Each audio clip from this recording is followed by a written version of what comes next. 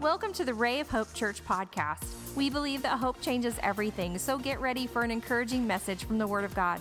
We pray that you would receive wisdom and revelation as you grow in the knowledge of our Lord Jesus Christ. Turn to your neighbor and say, you look really good today.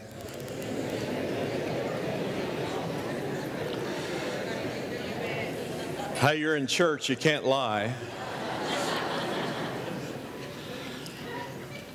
We've been on a series called Living with the End in Mind. How many of you believe God has a plan for you? You're not here by accident.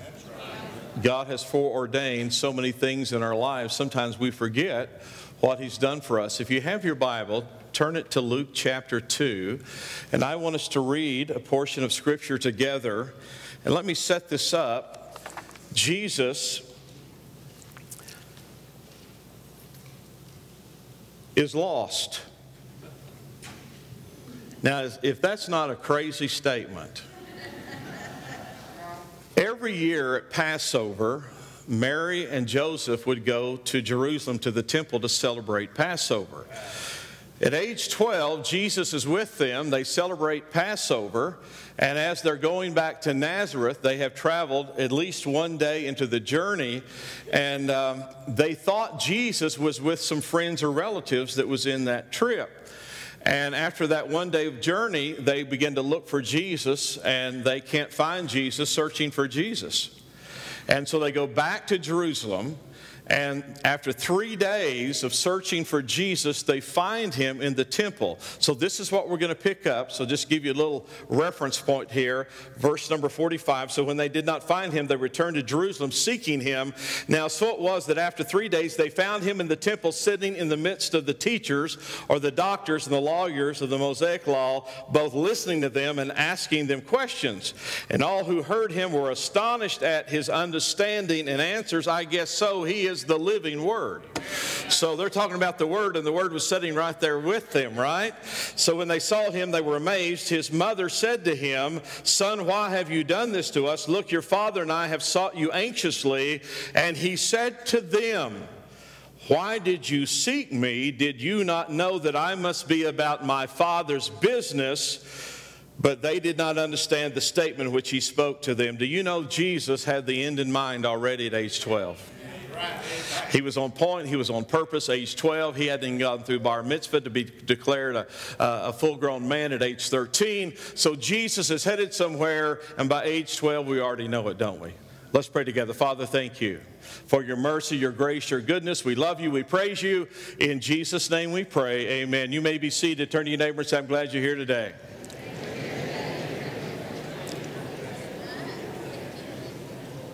The teacher asked her students in the 5th grade, and the question was, what do you want to be when you grow up? Little Johnny stood up and said, "I want to be a leader in business and technology and become a multi-billionaire.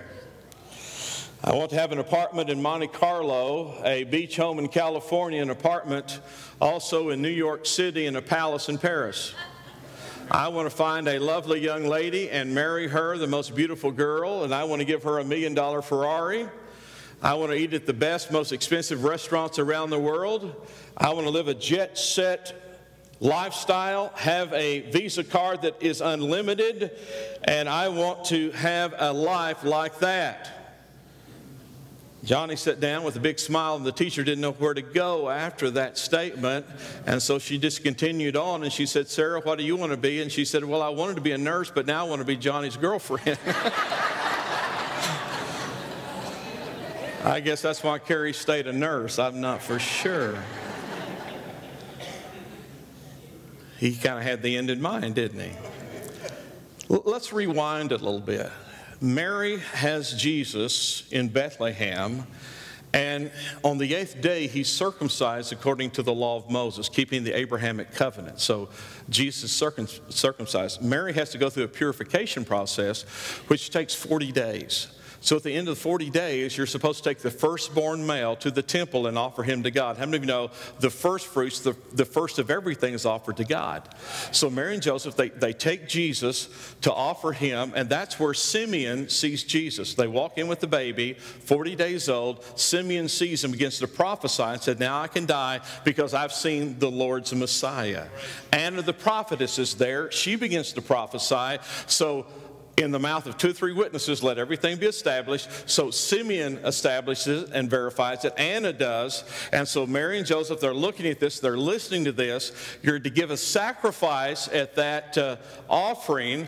And the sacrifice should be a lamb, but if you can't afford a lamb, you can sacrifice 2 turtle doves. Mary and Joseph sacrificed 2 turtle doves because they can't afford the lamb. But unbeknownst to them, they walked in with the lamb, didn't they?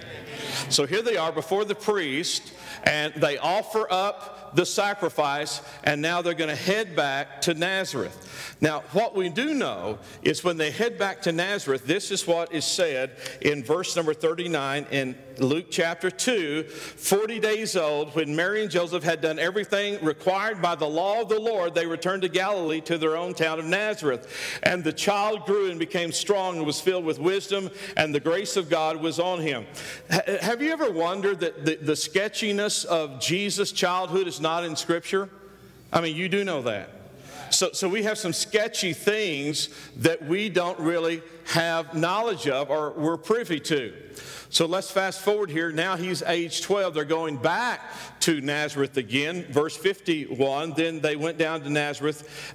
He went with them to Nazareth and was obedient to them. But his mother treasured all these things in her heart. And Jesus grew in wisdom and stature in favor with God and men. So this is what we know between 40 days and 12 years. This is what we know about Jesus because it's mentioned twice. Everybody say twice.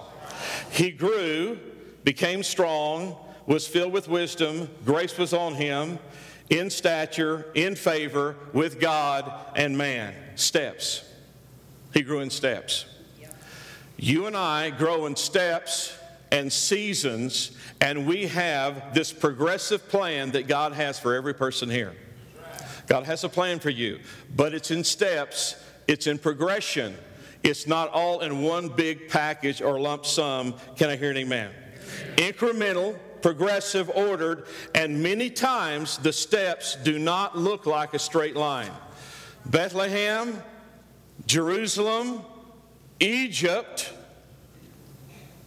I'll preach this side over here, okay. Egypt, back to Nazareth, Jerusalem. Sometimes your life and my life does not have a straight trajectory.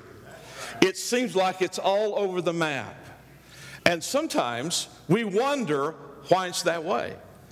Do you realize God never wastes anything in your life? He does not waste the pain. He does not waste the journey. He does not waste the good time or the bad time, the up, the down. God never wastes anything. I grew up old school. We always lived out in the country on a farm or ranch. And when it was the first cold day in November, my grandparents and my dad would get together and say, it's hog killing time. How many of you know anything about hog killing time? You pick a very cold day, you go out and you build the fire if you're going to scald the hog and scrape the hog. Do you realize they didn't waste anything with that hog? This was their line. We don't even waste the squeal. I mean, they cooked the skin and the fat. They had cracklings. They cooked the brains. You'd open the refrigerator and there'd be a hog head sitting in. Thank God for McDonald's, right? I mean, it was crazy. They ate everything. They would put the pig's feet in a pot of beans, and goodness gracious, I'm glad I'm grown now. God doesn't waste anything either. And sometimes your trajectory seems like it's just all over the place. Let me just take you back a little bit further. Elijah and Elisha. See, Elijah is going to pass off the scene. God's going to take him to heaven. He has to have a prophet in his stead. So he goes by, and here's a guy that's plowing with 12 yoke of oxen. He's the 12th. How many of you know if you're plowing behind oxen, the view never changes? So, you're looking at the back end of some oxen, and you're looking at them over and over and over again. Get up next day, next day, next day. And all of a sudden, the prophet of God comes by, throws the mantle over Elisha, and something happened. He felt the Spirit of the Lord. See, that mantle was symbolic of his office, his anointing, what God was doing in his life. And Elisha took the oxen, sacrificed them to God with the wood of the plowing instruments. You know what he's saying? I'm not ever going to go back to this again. God has something for me in the future. Amen? But I want to tell you, in that transition, when Elijah is getting ready to go to heaven, this is what he did with Elisha. He says, I'm going to go to Gilgal. You stay where we are. And I'm going to go ahead. And Elisha, let me tell you, he has some spiritual savvy. He said, wherever you go, that's where I'm going. I'm not going to be left behind. I'm going to go forward. Wherever God's leading us, I'm going to be there. How many of you believe that's where you ought to be? And then all of a sudden he says, well, I need to go to Bethel, and you stay here at Gilgal, and I'm going to go to Bethel. And Elisha said, oh, no, if you're going to go, Elijah, I'm going to go with you. So we're going to Bethel. So they go to Bethel. And then he says, I need to go to Jericho. You stay at Bethel, I'm going to go to Jericho. And Elisha says, no, as the Lord liveth, if you go, I'm going to go. So here they go to Jericho. They get to Jericho. Elijah says, well, I need to go beyond Jordan. You stay here at Jericho, I'm going to go over here. Oh, no, if you're going, I'm going. Let me tell you, this is a crazy plan. Because if you got a map of Israel, this is what it looked like. Okay, we're going to go to Gilgal. We're going to go to Bethel. We're going to go to Jericho. We're going to go beyond Jericho. This thing is going from here to there, to there, to there, to there, and it's certainly not a straight line. You are here today because God had a purpose in mind for you. And sometimes the ups and the downs, where you were, where you served, where you lived, the hurt, the pain, all of that factors in to what God's doing for you today. God doesn't waste anything. Your experience, what you felt, what you went through, and you thought, God, why didn't that work out? Why didn't I end up here? Why didn't I go there? I tell you what, God had a journey for you, and He is in charge. Can I hear an amen? So therefore, He has this plan to give you, according to Jeremiah, an expected end, because He's thinking good thoughts about you. God loves you. And He cares for you, and He has a plan for you, and He has direction for you, right? So why is this incredible journey so crazy? Well, why are you at Gilgal, Elijah? Why are you bringing Elisha to Gilgal? You see, this is the first place that Israel camped out when they crossed the Jordan River to conquest the land. And for 40 years, they had not circumcised their kids. They were not keeping the covenant. For 40 years they wandered, and when they got right across the river, they camped at Gilgal. And this is what the Lord said, you're not going to go any further until you get in covenant relationship with me. You have got to keep my word. You've got to be in covenant relationship with me. So you can't go any further until you have the rite of circumcision. You must cut away your flesh. Oh, wow, that's tough, isn't it? My flesh sometimes rises up. Does your flesh ever do that? The pride of life, the lust of the flesh, the lust of the eyes. Y'all are so holy. I've got to go to a place called Gilgal, and I have to circumcise my heart and my mind and my flesh. It's the place, this is the name of the place, Gilgal, because it's called the place of the rolling away. You got any things you need to roll away? Yeah. But Elisha, you stay here. I'm going to go to Bethel. Oh, no, if you're going to Bethel, I'm going. Why are we going there? You see, this is the first place that Abraham, when he came to Canaan, it's his first altar he ever built at Bethel. It is the first time he built an altar, sacrificed, and called on the name of the Lord at Bethel.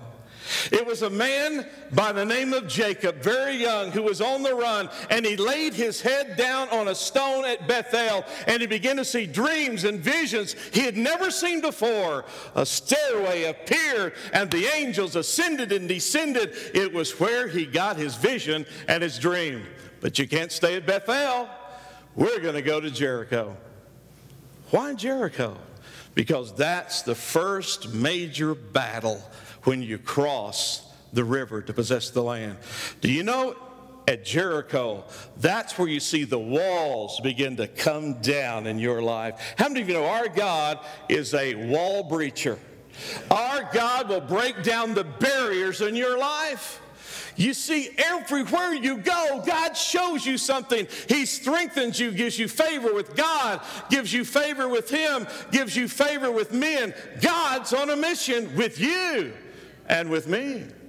So here He is at Bethel, going to Jericho, the place where the walls fall and Israel's victorious. Well, you know, Elisha, if you want to stay here, stay here.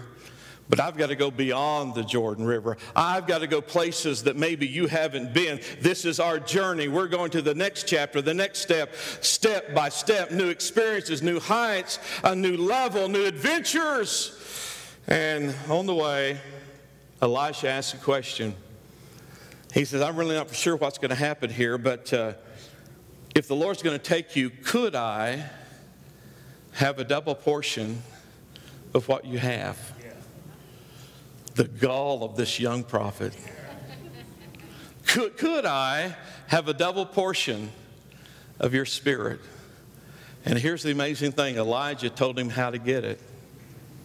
He said, if you keep your eyes on me, if you watch, you get transfixed on this amazing experience. And I don't know if Elijah absolutely knew everything was going to go on, but I knew, and I know that he knew something was up, right?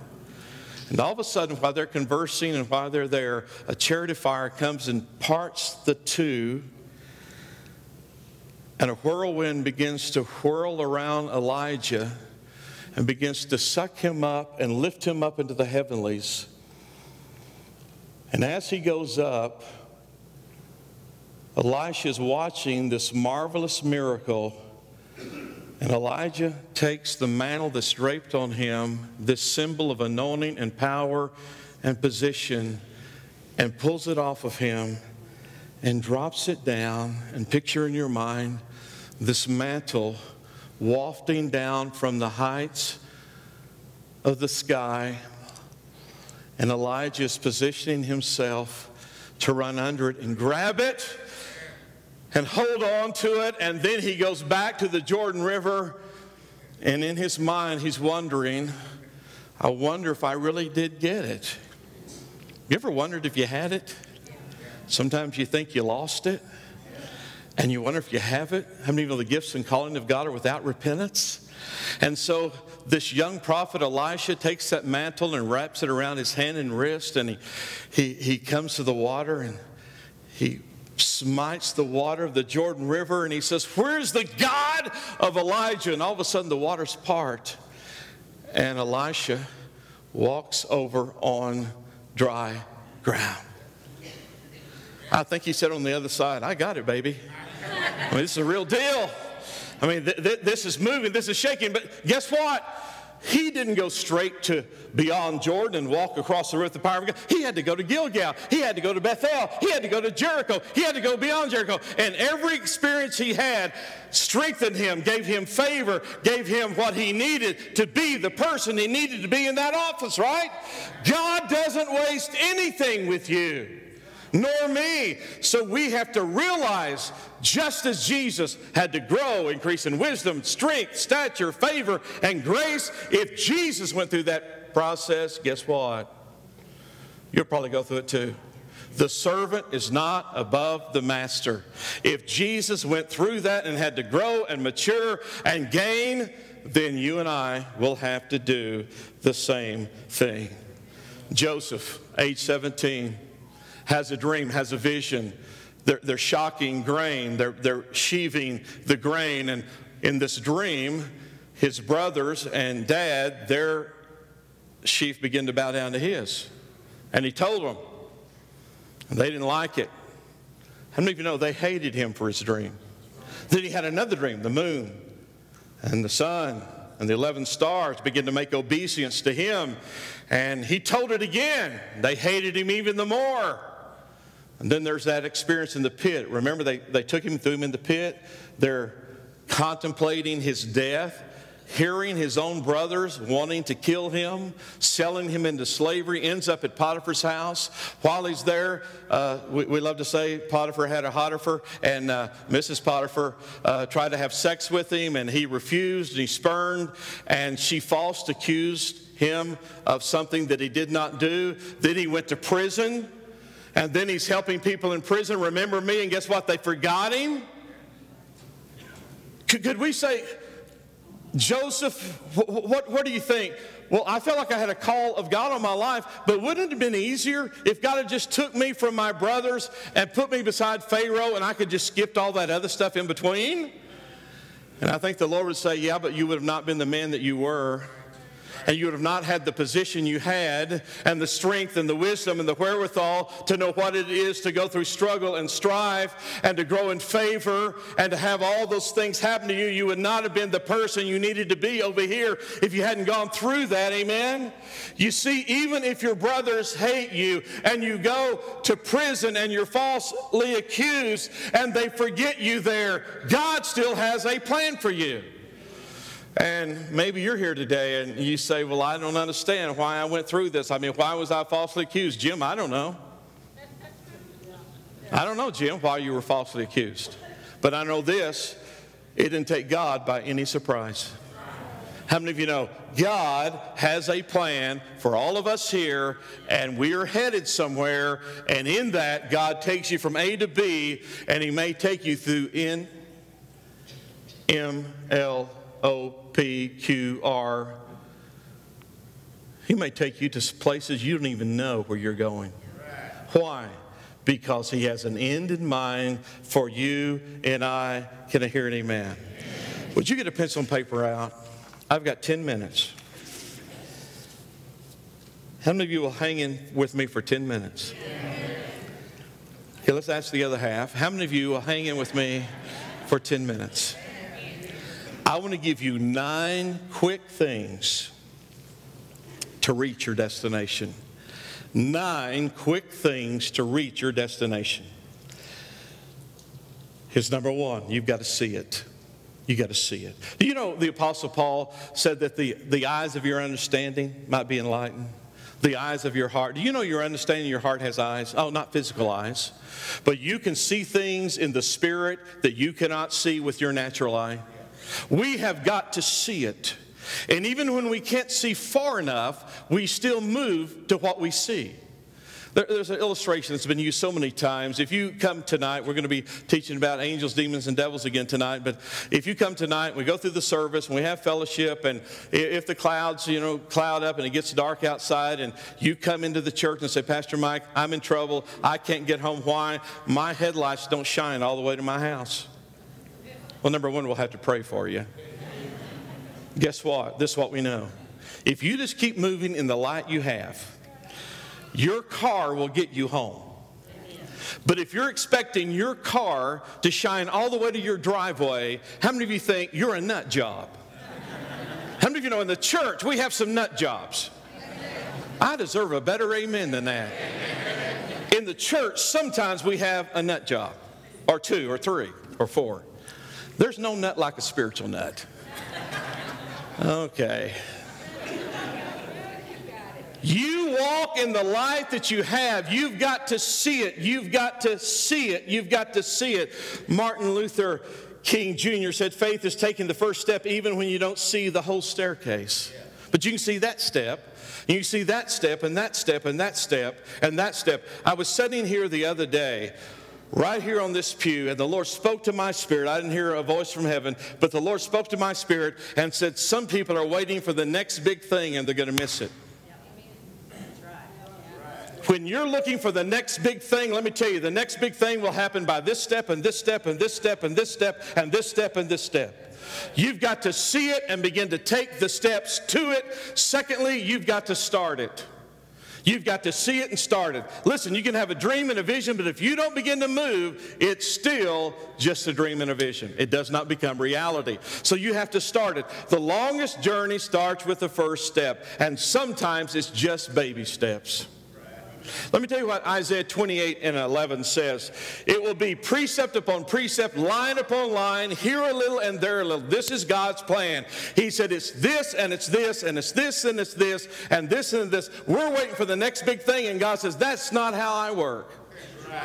I work by precept and precept, line by line, here a little and there a little. If you're waiting for the next big thing and hadn't done your little, you may be waiting for a long time.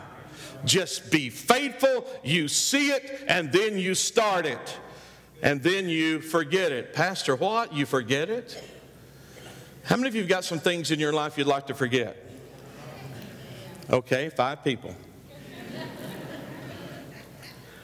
If we put some of your failures or sins or iniquities on these big screens, how many of you would want to burrow in the concrete? Let me talk about me. If you put some of the things I've done in my life on these screens, I would be so embarrassed. But this is what I know about all of us. We've all fallen and failed, and there are none righteous, no, not one. So when I am seeing something and I'm starting something, I know the enemy will come to you and whisper on your shoulder, but look at your failure. Look what you've done. You've messed this up. Look how you did this and you did this and you did this. And how many of you know he is the accuser? And he'll have some help. He'll have some people who will get around you and accuse you, right? Do you remember when you failed, when you did this and you did that? Sometimes when you see it and you start it, you got to forget it. Forget what? All of those past things that are hindering your journey to where you're going. Do you realize when you come to Christ and you truly repent and you ask him to cover your sins with the blood, God does not remember those anymore? There's a verse the minor prophet said, he puts them in a sea of forgetfulness and does not remember them against us no more. And he puts out a sign that says no fishing. He does not want you to go to fish those things back up. He does not want you to pick those back up. You see, sometimes our past mistakes can hold us back if that's our focus. So we see it, we start it, and some things we have to forget it. And now we have to believe it. We have to believe it. Why? Because without faith, it's impossible to please God. So what you see, you have to believe. You got to get that in your spirit. So we get it in our hearts by faith. We believe what the Word says. We believe what God says. And we move forward in faith. Can I hear an amen? Then we talk it. We talk it. Because faith speaks. You know what Joseph did when he had that first dream? He went and told it. You know what he did when he had the second dream? He went and told it. You know what you should do? When God puts something in your heart, what do? You tell it. It becomes our confession. It becomes a word of faith. We're speaking it. Nothing happens till you speak. You know how God created everything? He spoke it into existence. Before God ever does a thing, he says a thing. It's just so much like God, right? So we have to believe it and we tell it and then we work it. Say that with me. We work it. Sometimes, Jack, it's hard to get people to work, isn't it? I'm telling you, I hear of so many employers and different people in business, they're saying people do not know how to work. We have to engage. We have to work it because faith without works is dead. If you don't work it, if I don't work it, we might believe it, but we have to put feet to our prayer. We have to work it. Then we have to develop it. We have to develop it. You see, God can give you a gift, but you have to develop it. The gifts and callings of God are without repentance. So it is a grace gift. The word there in the Greek is the word charis. How many of you have ever heard the word charis? Or you've heard the term charismatic. It simply means a grace gift. You didn't earn it. You didn't develop it without that gift being given to you. But once it is given to you by grace, you didn't earn it. You can't buy it. God graciously gave it to you. Now, what are you going to do with what He gave you? Right? What if He gives you 5 talents? What does He expect you to do with it? Go earn more. Hold my 5, I've gained 5. What if He gives you 2 talents? What does He want you to do with it? Go increase it, gain it. So he says, here's 2, gains 2. What happened to the guy who had 1 and did nothing with what the master gave him? He buried it, gave it back to him, and he said, you wicked and unprofitable servant, cast him into outer darkness where there's weeping and gnashing of teeth. Goodness gracious, let me develop what I got. I may not have as much as you, but whatever I got, let me work on it. Let me develop it. Let me increase my skills. Let me increase what I'm doing, right? So not only do I believe it, but I've got to tell it, I've got to work it, and I've got to develop it, right? And here's number 8, I've got to enjoy it. I want to enjoy it. Oh, yeah. Joseph, did you enjoy the pit? Not really. Did you enjoy being falsely accused? Not really, Mike. Did you enjoy prison? Not really. But I sure enjoyed being by the throne. I sure enjoyed being the most powerful man in the Egyptian dynasty. But you see, sometimes you don't get there until you've gone through here. And sometimes the things that we think are the worst things in our life is the things we look back and we say, I really enjoyed that in my own way. And Paul put it this way. He said, I've learned, say that with me, I've learned, didn't come automatic, right? I've learned that in any state that I'm in, how to be content. I've learned how to be content. Content doesn't mean parking. Content means I'm enjoying the moment, I'm enjoying the process, but I am pressing to the mark of the high calling of God in Christ Jesus. I'm here, I'm going to enjoy, but this is not where I'm going to stay. I'm going to keep moving to my end. I'm going to keep moving to my destination. I'm going to keep moving to where I'm going, and God doesn't waste any experience in that movement in my life. The suffering, the pain, the ups, the downs, everything there, I'm going to enjoy the journey because you only get one journey. And here's the last one. Not only do I want to enjoy it, but I want to be thankful for it. I want to be thankful for it. When you and I develop a life of thanksgiving, it is always precious. Because every good gift, every perfect gift comes down from the Father. So I want to be thankful for it. Be thankful for my wife, my children. Be thankful for you. Be thankful that I can worship with hundreds and hundreds of people every Sunday. Be thankful that I can be called a son of God. Be thankful that I'm a child of God. Be thankful that God wants to use me. You see, this art of thanksgiving, this attitude of thanksgiving permeates through all of our life. You can tell it, work it, develop it, enjoy it, but also be grateful for it. You see, as I close, this is what I want you to catch. No matter where you are on this journey, you're going to question, God, why was I there? Why did I go through this? Why was this so difficult? Why did I have so much pain over here? And let me tell you, God is not on the throne saying, Mike, I don't know. I guess we messed up. I'm not for sure. How many of you know He's still large and in charge? And all things work together for good. Don't misinterpret that verse. That verse does not say all things are good. Because I can tell you some things I've gone through that wasn't good, that was heart-wrenching, that literally almost stopped me, made my heart flutter, wonder if I could recover, take another step. Have you been there? I think there's a lot of people here today that's felt that. And you may be here today and you're feeling that right now. But God will not waste that. If you were at Gilgal, He had a purpose there. If you were at Bethel, He had a purpose there. If you're at Jericho, He has a purpose there. If you go beyond Jordan, He has a purpose there. Why? He's getting you to an end that He says that's an expected end. And He knows the thoughts that He thinks towards you. Not evil, but they're good. And his ways are not my ways, and his thoughts aren't my thoughts. But I think you're here today because you needed to hear God has you on the move to your expected end. Isn't that encouraging? Because a few times in your life, you're going to ask this question: God, do you even know where I am?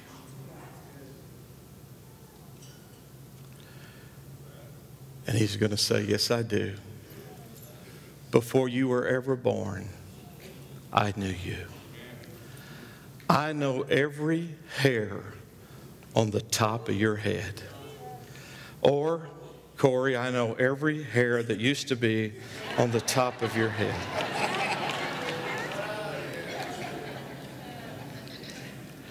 There is nothing that you will go through that I don't know about.